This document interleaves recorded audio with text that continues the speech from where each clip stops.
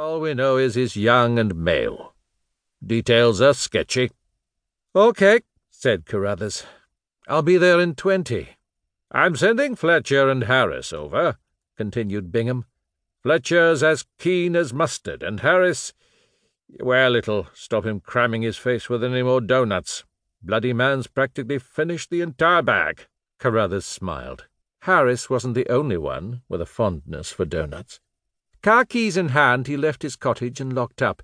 He could hear the sound of water lapping the harbour. Despite the lateness of the hour, there were still 1 or 2 people by the quay finishing their fish suppers from Anstruther Fish Bar. It was a warm evening. A group of giggling teenage girls walked past.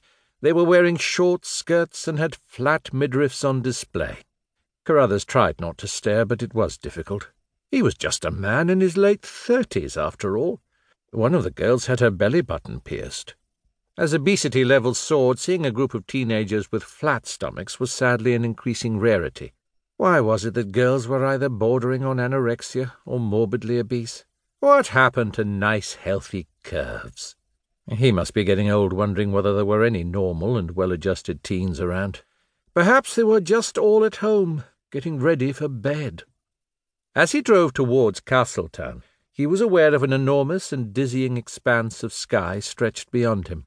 Fife was so unlike the west coast of Scotland, where he grew up, and although he loved the west with its majestic but moody mountains and heather-clad landscape, the Fife countryside already held a special place in his heart. Today had been a beautiful day, and the sky was still a hazy blue. Carruthers loved the drive to work in the summer. He was reminded of the colours on an artist's palette, as overgrown verges full of patches of cow parsley, clumps of bluebell, and the occasional scarlet poppy flashed past. As he approached Castletown, leaving behind the undulating green and golden fields, he drew in a breath. For all the tourists and students, there was something otherworldly about the historic town. There the town stood, nestled by the coast, at one time only easily reachable by sea. The spires of its cathedral and castle ruins glinted in the evening sun as they had done for at least 600 years. Lives tumbled upon lives, from the red-gowned student population that had shaped the town since the 1400s to the Gothic Victorians and beyond. As he drove into Castletown, the town looked as it would on any other weekday evening. The fine weather meant that it was busy in the centre. Patrons from the Earl of Fife bar spilled out onto the cobbled street, clutching their glasses. Carruthers, who had wound down his window to enjoy the fresh evening air, could hear the babble of chatter as he drove past. He saw a couple with a toddler and a baby in pushchair. They didn't look like tourists. Most likely locals or RAF. His parents would never have allowed him up this late at that age, but he shrugged. Things changed. And what would he know about modern parenting? Driving into Market Street, he spotted a couple of young women in their 20s walking down the pavement arm in arm. Carruthers could imagine that they were confiding secrets or making easy small talk, the way good female friends do. Or so he was told. As he turned into Bell Street, the women, who had also turned, stopped abruptly when they noticed the commotion ahead. A small crowd had gathered behind police tape. One of the girls stopped and pointed, and the other followed the line of her arm. The scene of crime boys were already busy. As Carruthers drew closer, he saw most of the activity was confined within the stairwell of number 39.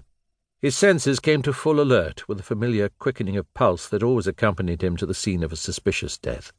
As usual, he experienced a momentary apprehension for what he might find, just as he had the first time he'd seen a dead body.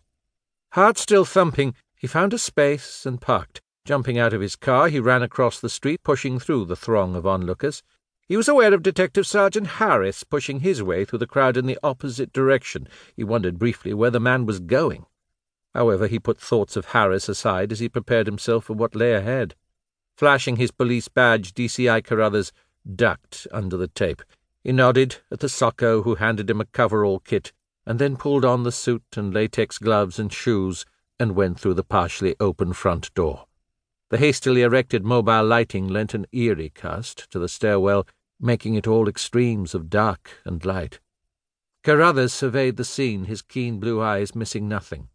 The flat itself was next to a pizzeria. There was a pungent smell of dough.